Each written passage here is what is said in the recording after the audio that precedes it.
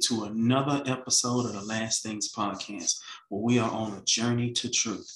It is indeed an honor and a privilege to sit before you again. I am so sorry, guys. I couldn't upload last weekend. I had a couple of hardware issues, but thankfully we were able to get things resolved. So we now back on track, and we're going to do something special tonight.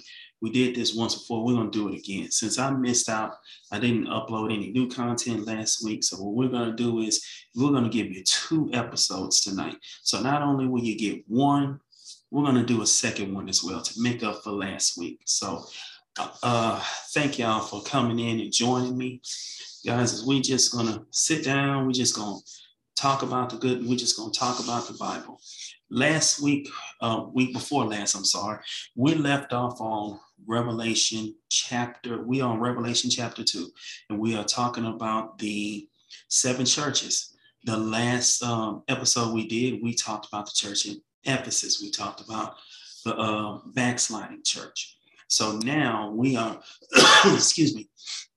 So now we are on the second of the 7 churches. We are on Smyrna. Now, what I'm going to do is because it's only 4 scriptures, I believe. So what I'm going to do is I'm going to read the 4 scriptures, and then what we'll do is we will go back and break down each individual scripture from there, okay? So, excuse me. So if you have your Bibles, turn with me to Revelation chapter 2, verse 8. And of course, I will be reading this from the New Living Translation, so my translation is going to be a little different. This is what it says here. The message to the church in Smyrna. Write this letter to the angel of the church in Smyrna. First and foremost, I want you guys to really pay attention to something. If you look at the messages to the 7 churches, they're all written in red.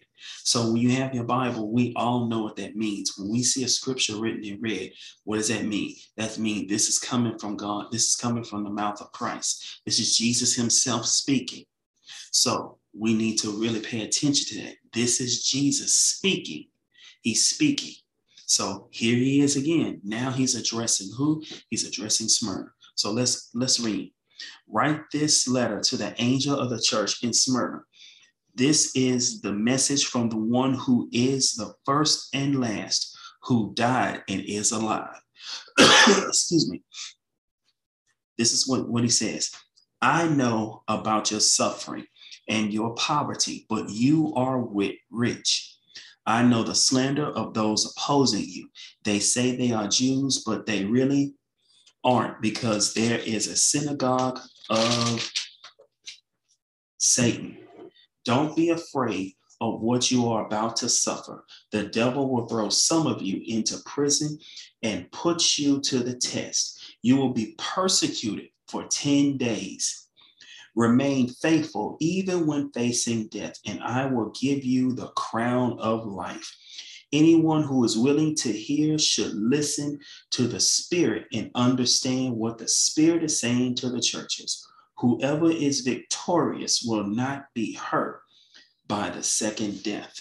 All right, guys. So that's really, of course, as you see, he was short and to the point. There's no middle ground. There's no in between. There's no way of not understanding what he's saying. He was short, precise, and to the point.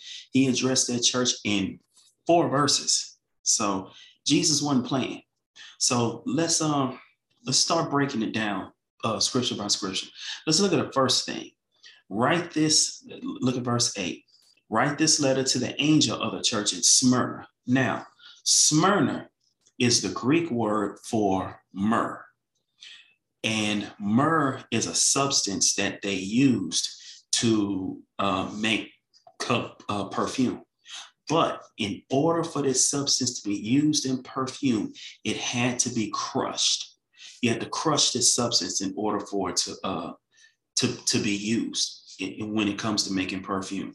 So that perfectly describes the church in Smyrna, because that's what they were going through. They were going through persecution. They were going through persecution unlike anything the church had ever been through before.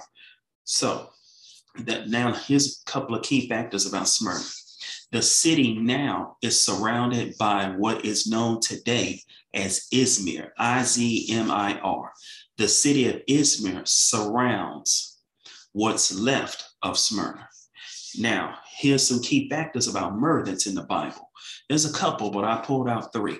One factor is myrrh is one of the gifts that the wise men bought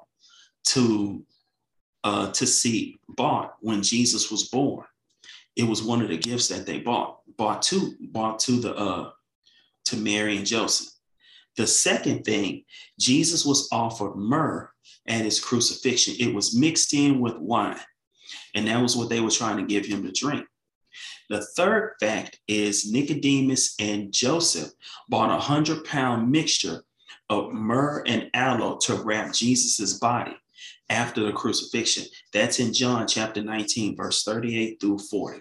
Those are just a couple of key factors about myrrh that's in the Bible. There's others, but those are just the three that I pulled out. Okay, so let's look at verse 8.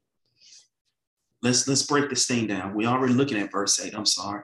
The introduction is almost identical to the introduction that he gave himself that was given in Revelation chapter 1. If we look at Revelation chapter 1, this is what he said. He said, if we look at verse 5, it says here, and from Jesus Christ, who is the faithful witness to these things, the first to rise from the dead and the commander of all the rulers of the world. And now if we look at him, what does he say? Who is the first and the last, who died and is alive. The introductions are very similar that he's giving. He told John, and he said, John said it, and now he's telling the church in Smyrna. Basically, he's confirming what John is saying. He said, I am the first and the last. What did he say in verse 1? He said, I am in chapter 1, I'm sorry. He said, I am Alpha and I am Omega. Jesus said, I'm the first and I'm the last. I was once dead, but now I've risen. So let's keep going. This is what he said.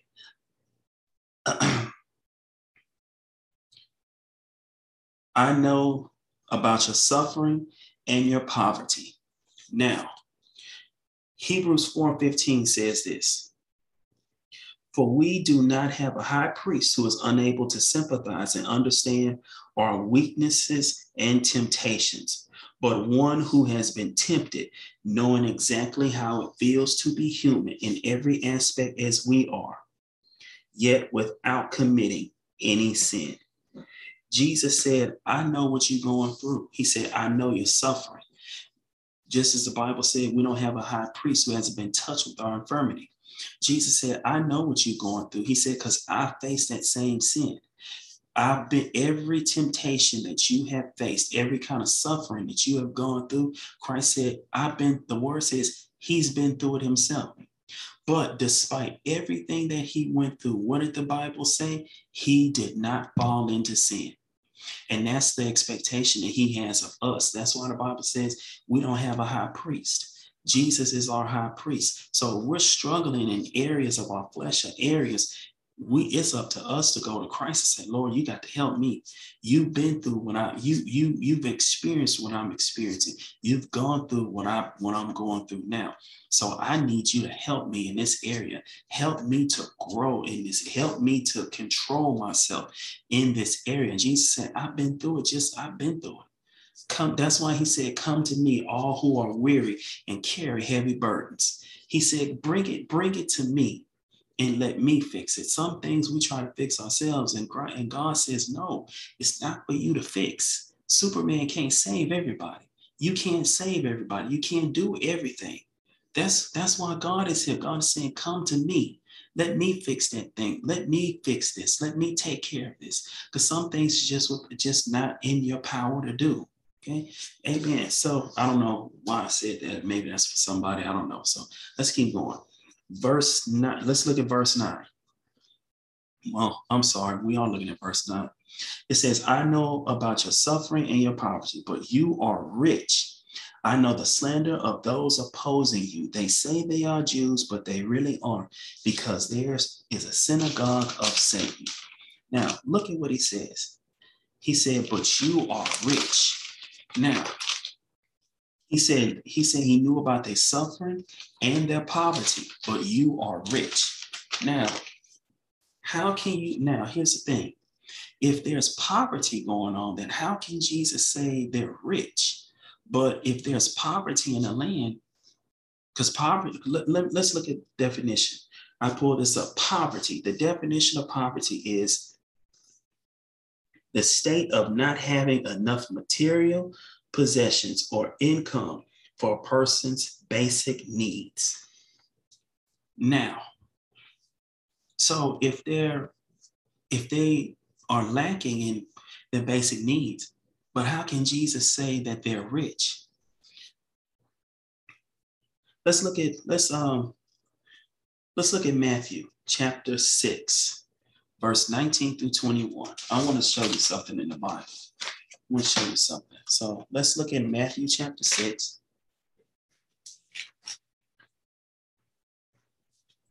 All right. Matthew chapter 6, verse 19 says this.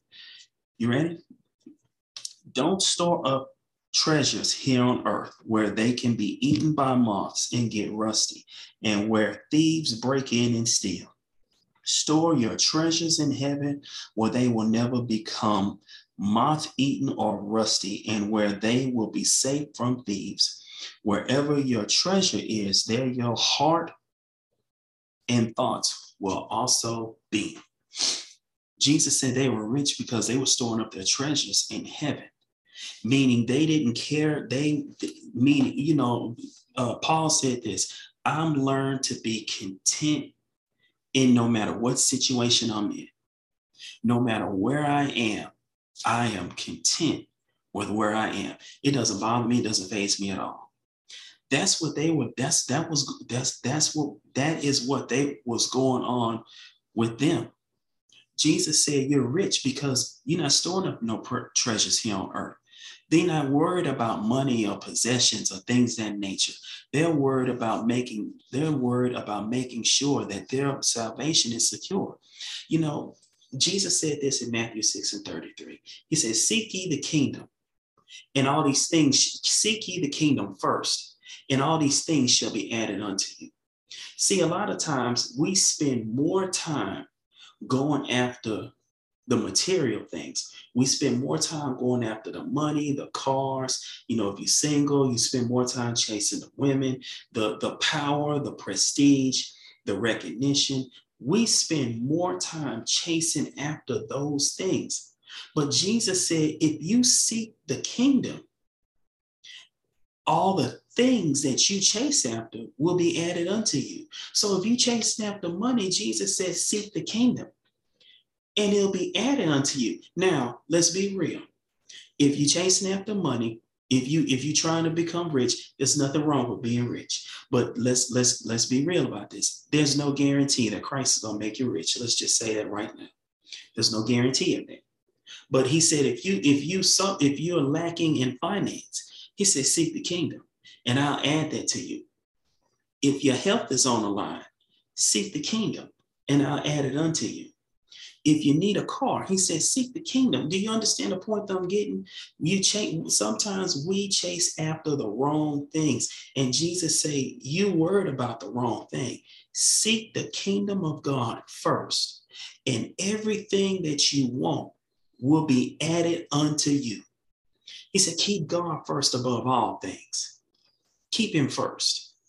And everything else that you spending more time worrying about this, and that, wanting this, wanting that. And God is saying, hey, if you seek the kingdom first, if you seek the kingdom, all the things that you want, because the Bible says he can do exceedingly abundantly and above all that we could ever ask or hope. So your little peon mind wants one thing, and God is sitting back saying, if you seek the kingdom first, that little thing that you want, you know, one of my expertise is taking a little and stretching it to make it enough. Did not Jesus take 2 fish and 5 loaves of bread to feed 5,000. So God has a knack for taking something small and expanding it.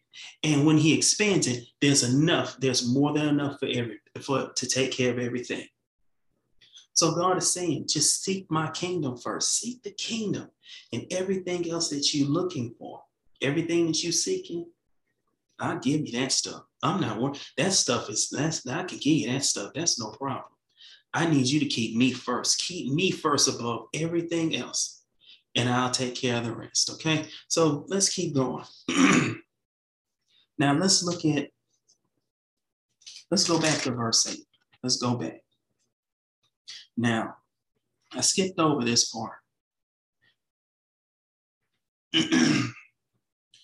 Well, the King James says suffering as tribulation. So we pretty much covered that part.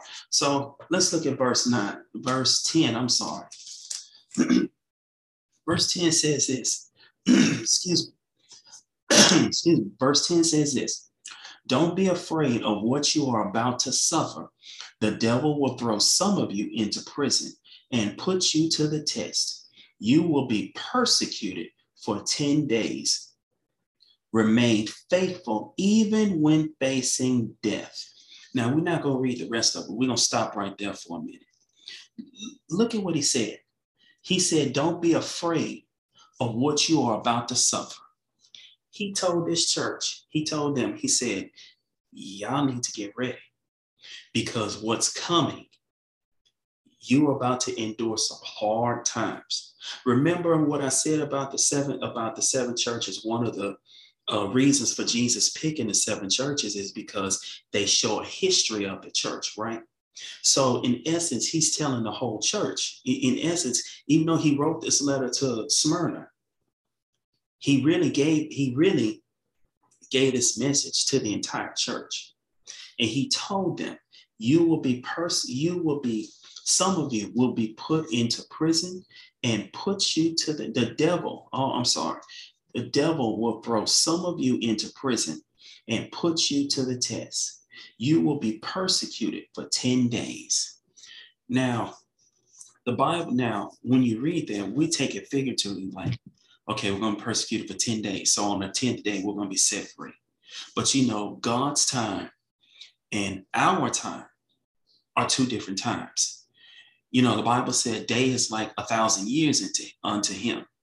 So whereas Jesus is saying you're going to be persecuted for 10 days, that's his time. But our time, 10 days does not mean 10 days. 10 days can mean 10 years. 10 days can mean 10,000 years. So do you see the timing? His time and our time are 2 different times. They don't match up. So when he says 10 days, it's 10 days for him. But for us, it could be 10 years. I want to look at something.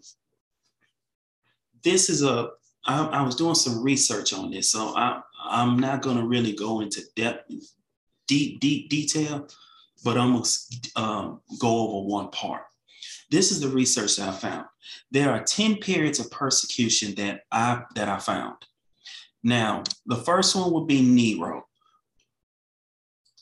We're gonna go through just the names. This will be homework. I'm gonna give you the names, and what you do is go to Google, type in their name, and type in persecute Christians, and just see some of the things that they did.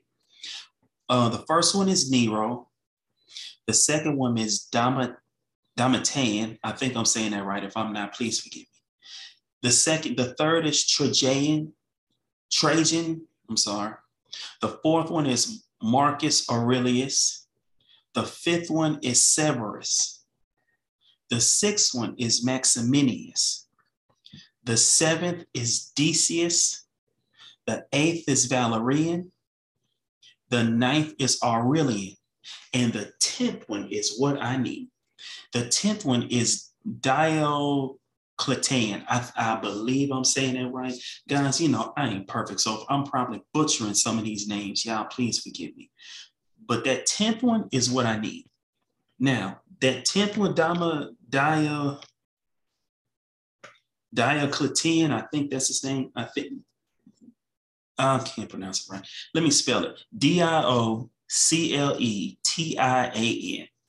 Now, that persecution lasted 10 years. Could this be the persecution that Jesus was speaking of? It could possibly be. But then there's a bunch of other ones as well. This one just happens to be the worst of all of it. This one is considered the largest and the bloodiest ones of all. Now,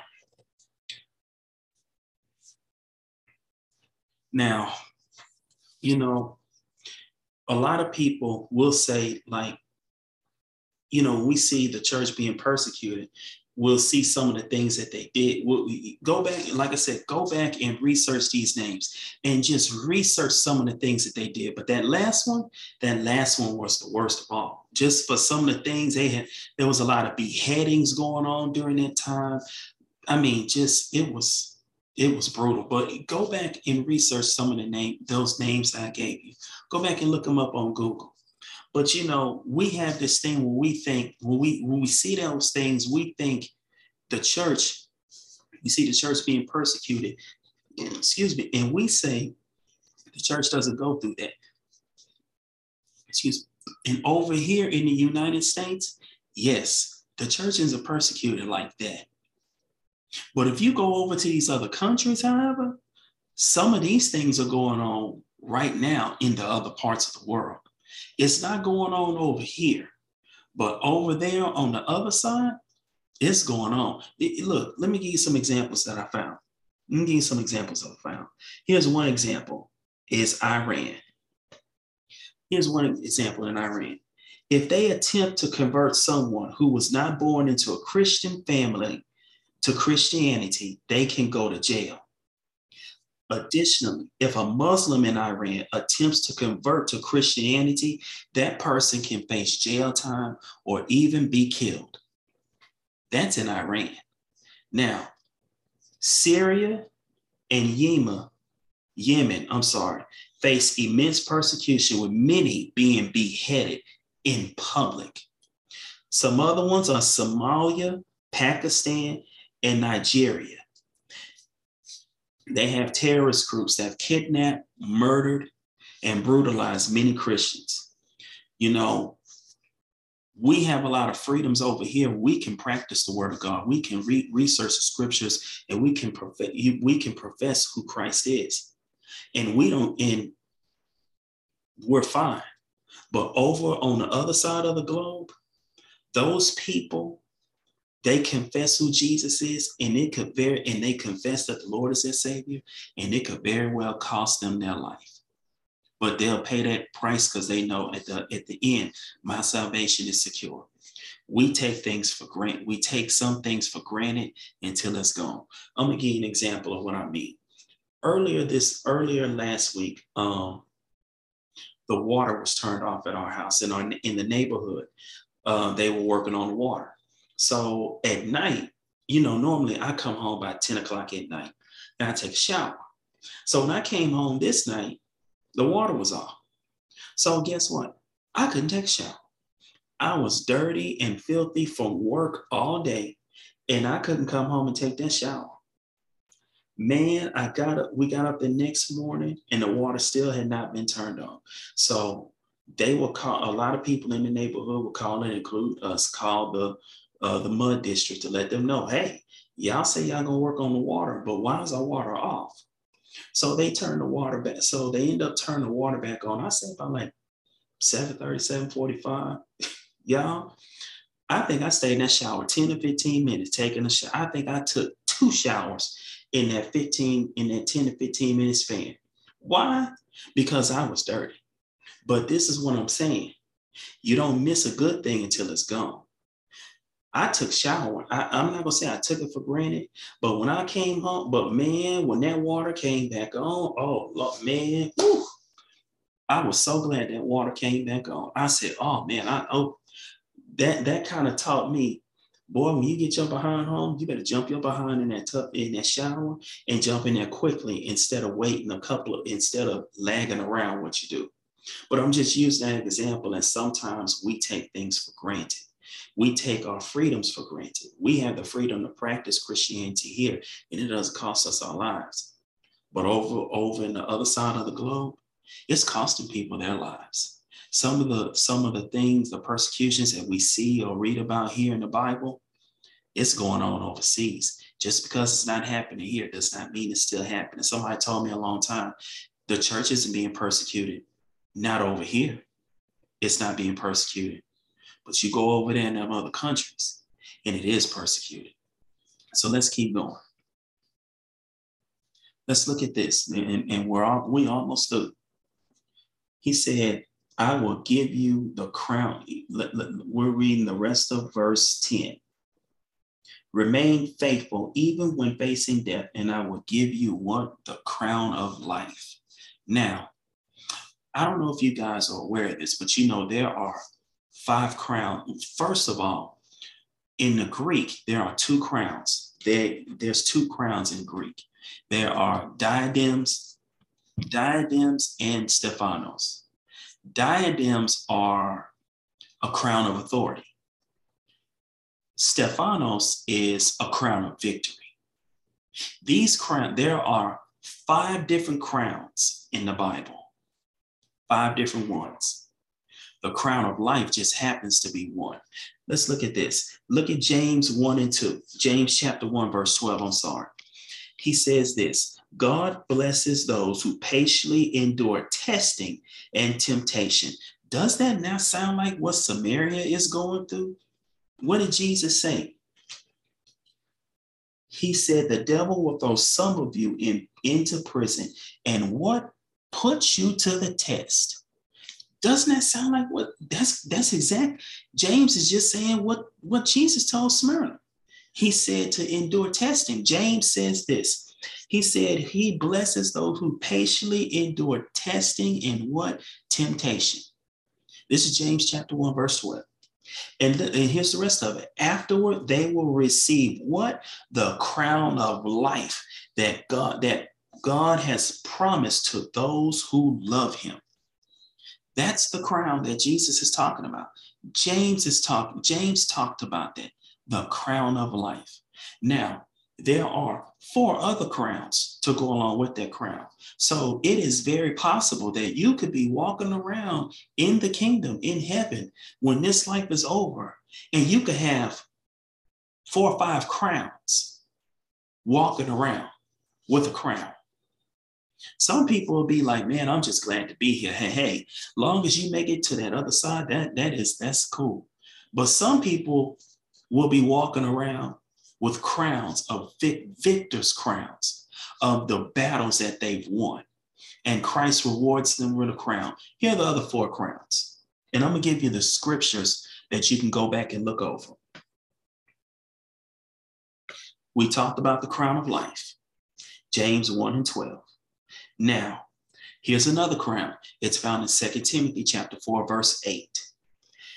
And now the prize that awaits me, the crown of righteousness, which the Lord, the righteous judge, will give me on the day of his return. And the prize is not just for me, but for all who eagerly look forward to his appearing. That's the crown of righteousness. Here's the third. 1 Peter chapter 5, verse 2 through 4. Care for the flock that God has entrusted to you. Watch over it willingly, not grudgingly, not for what you will get out of it, but because you are eager to serve God. Don't lord it over the people assigned to your care, but lead them by your own good example. Here we go. You ready? And when the great shepherd appears, you will receive a what? Crown of never-ending glory and honor. This is the crown of glory. That is the third crown, right? Now, let's look at 1 Thessalonians chapter 2, verse 19 through 20. It says this, after all, what gives us hope and joy, and what will be our proud reward and crown as we stand before our Lord Jesus when he returns? It is you. Yes, you are our pride and joy. This crown is called the crown of rejoicing. And now we're going to get to our last crown. 1 Corinthians chapter 9, verse 24 through 27. I'm going to read this one in the King James. Know ye not that they which run in a race run all, but one receiveth the prize? So run that ye may obtain. And every man that strive for the mastery is temperate in all things. Now they do it to obtain a corruptible crown, but we an incorruptible crown. I therefore so run, not as uncertainly, so fight. I not as one that beateth the air, but I keep under my body and bring it into subjection, lest that by any means, when I have preached to others, I myself should not be a castaway. This is the what? Incorruptible crown. That is five crowns. 5 crowns that a person can have. 5 different crowns. The crown of life is just one. Now, let's look at verse 11. Here we go. We're at the end. It shifts now. He was talking to the church. Now, look what he says. Anyone who is willing to hear should listen to the Spirit and understand what the Spirit is saying to the churches. This is what he's saying. Now he shifts. He was talking to the church. Now he shifts, right? What did I say? One of the things for discussing the 7 churches? What was one of the reasons he picked these churches? Is because you can find yourself in each one. Now he's speaking to his people who are being persecuted. There's a difference not being persecuted. When he says being persecuted, he means persecuted for righteousness' sake. Being persecuted because of who you believe, because of your salvation, because who you trust, who your Lord is. That's the persecution that he's saying. That's the people. That's the persecution he's talking about. And he's telling everyone, for those of you who are being persecuted, I know what you're going through, and I understand. I know what you're going through. But if there are some of you who are looking at this, who are facing persecution now, Jesus is saying, but you're going to have to be ready for what's coming. What you're going through now might be is hard, but Jesus is saying, but what's coming down the road is going to be harder than what you're facing right now. But he said, no matter what did he tell the church? I'm paraphrasing. No matter what, hold on to what you know. Hold on. Don't turn your back on the faith. Keep pushing forward. And I'll reward you when it's all said and done. Even though it may cost you your life. It may not be, it could mean cost you your physical life. And it could also mean it may cost you something else. It might cost you your job. It might cost you friends. It might cost you relationships. Walking with Christ. I heard old people say this, it's a suffering way. It's going to cost you something. It's going to cost you something to make this walk. It's not an easy walk. But he said in the end, it's going to be worth it. And look at what he says here, and we're going to end it right here. He said, whoever is victorious will not be hurt by the second death. What does Jesus mean, the second death? The second death? What is that? You know, not only Jesus is saying you can die twice. Absolutely, you can. There's a second death. If you want to know what the second death is,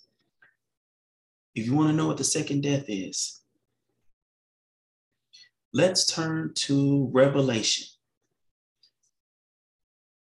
Revelation chapter 20, verse 14 through 15. And we're going to wrap this thing up.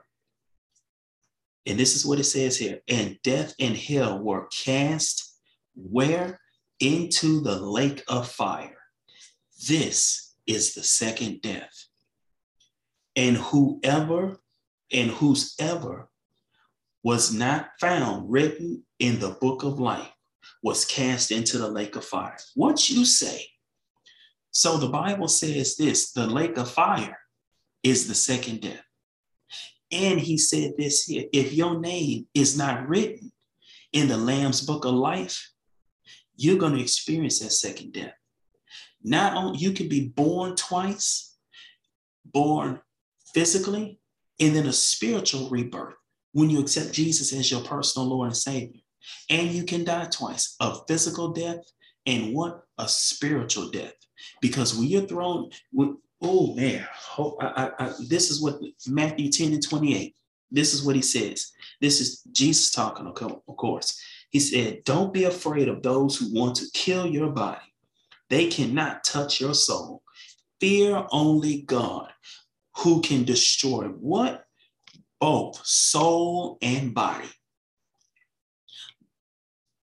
Jesus said, man can destroy body, but God can destroy body and soul. This is a saying that I found and I wrote it down. If we are born once, we die twice. But if we are born twice, we die once. That's why you have to make sure your salvation is secure. Because Jesus here is saying, if your name is not written in that Lamb's book of life, when you stand before God, you're going to die again. And after this death, that's it for you. The lake of fire is meant for Satan and his angels. And Jesus is saying, you're going to be thrown right in that lake as well. But if you accept him, if your salvation is secure, if your name is written in that Lamb's book of life, Jesus said, you're only going to die once, a physical death. There will not be a spiritual death. You'll spend it. You will have eternal life with me. That's why it's so important, guys, to make sure your salvation is secure. Guys, that is the lesson for Smyrna. I know this one was a little bit long. I know I threw a little extra into it, but I want you guys to really get the grasp of what's going on with this church. This is a persecuted church. And like I said, each message not only deals with the church as a whole, but it deals with the individual person. So for somebody who's out there who's facing persecution, whether it be from your family, whether it be from your job, it could be even from your pastor, it could be from anybody. Jesus is telling you this is what to expect when you're being persecuted for righteousness' sake. Because there's going to come a time in everybody's life when we're going to have to make a stand for God, no matter what it costs us. We're going to have to make one. You know, one day I was at my job at AIG, and I was working at AIG at the time, and I went in to interview for a higher position because I was working in the mailroom, and I would interview for a higher position. And you know what the supervisor told me? The supervisor at the time told me, because I was interviewing with two people. They said, if we don't hire you, how would you feel? Or something along those lines. You know what I told him? I say, I'm not worried. I say, because my faith is in Christ. Whatever, if he doesn't open this door for me, I'm fine. Because guess what? Life is gonna still go on. I'm gonna be all right. He's my supplier. If I don't get this position, that's fine. Something else will come along. Of course, I had no idea. Something else did come along. I just had no idea where it was at. Of course, everybody knows where it is. It was a UPS full time. But that's what I told him. But I went back and told my coworker what I said. He said, "Man, that's a level of faith." He said, "That's a level of faith to make that kind of statement to people who necessarily don't believe the same thing you believe." That's the kind of faith. That's the kind of stand that in the end times, we're going to have to make. We'll have to make those types of stands where we're going to stand for the kingdom no matter what it costs us. Because at the end of the day, he shall supply all of my needs according to his riches and glory. Guys, this is heavy, very heavy. Well, guys, as I said, that's it for the lesson on Smyrna. on Smyrna. Man, this was a long lesson, a very long one, long that I had anticipated. But this is what I'm going to do. We're going to offer salvation to you. If you want to be sure your salvation is secure, bow your heads with me, close your eyes, and just simply repeat after me. Lord Father, Lord Jesus, I confess that I am a sinner in need of a Savior. I believe that you are the Son of God and that you died on the cross for my sins, and that you now sit at the right hand of God. Lord Jesus, come into my heart. Make me, shape me, and mold me into the person that you want me to be. I lay down my life is now in your hands. Do with me as you wish. In the mighty name of Lord Jesus, I pray and thank you. Amen. Guys, if you pray that prayer, we are going to believe that your name is now written in the Lamb's Book of Life. And now you have been born twice. And because you have been born twice, you will not experience the second death. Your name is now written in the Lamb's Book of Life, and now your eternity is secure. If you were to die in the next 30 seconds, we believe and we know for a fact, Jesus said, you're going to spend eternity with me. Just like he told that thief on the cross. He said, this day, you'll spend the rest of eternity with me. We're believing that that will happen. We also believe that if the rapture was to take place right now in the next 30 seconds, we believe that you will be one of the ones who will be raptured up with Christ, raptured up with everyone else. Guys, I love you. Thank you guys for being patient with me as I got my hard work back up and going. I will see you guys again. This is part 1 of our very special 2 episodes of the Last Things podcast. Our next episode is going to be Pergamus. That is the I can't think of it. What we call that church? What do we call Pergamus? The Compromising Church. That's the name of that one. You notice, see the names of these? Ephesus was the backsliding church. Smyrna was the persecuted church. So now we're coming up with Pergamus, the compromising church. We're going to discuss that on next episode. I love you guys. Have a blessed one. And I see you in the next episode.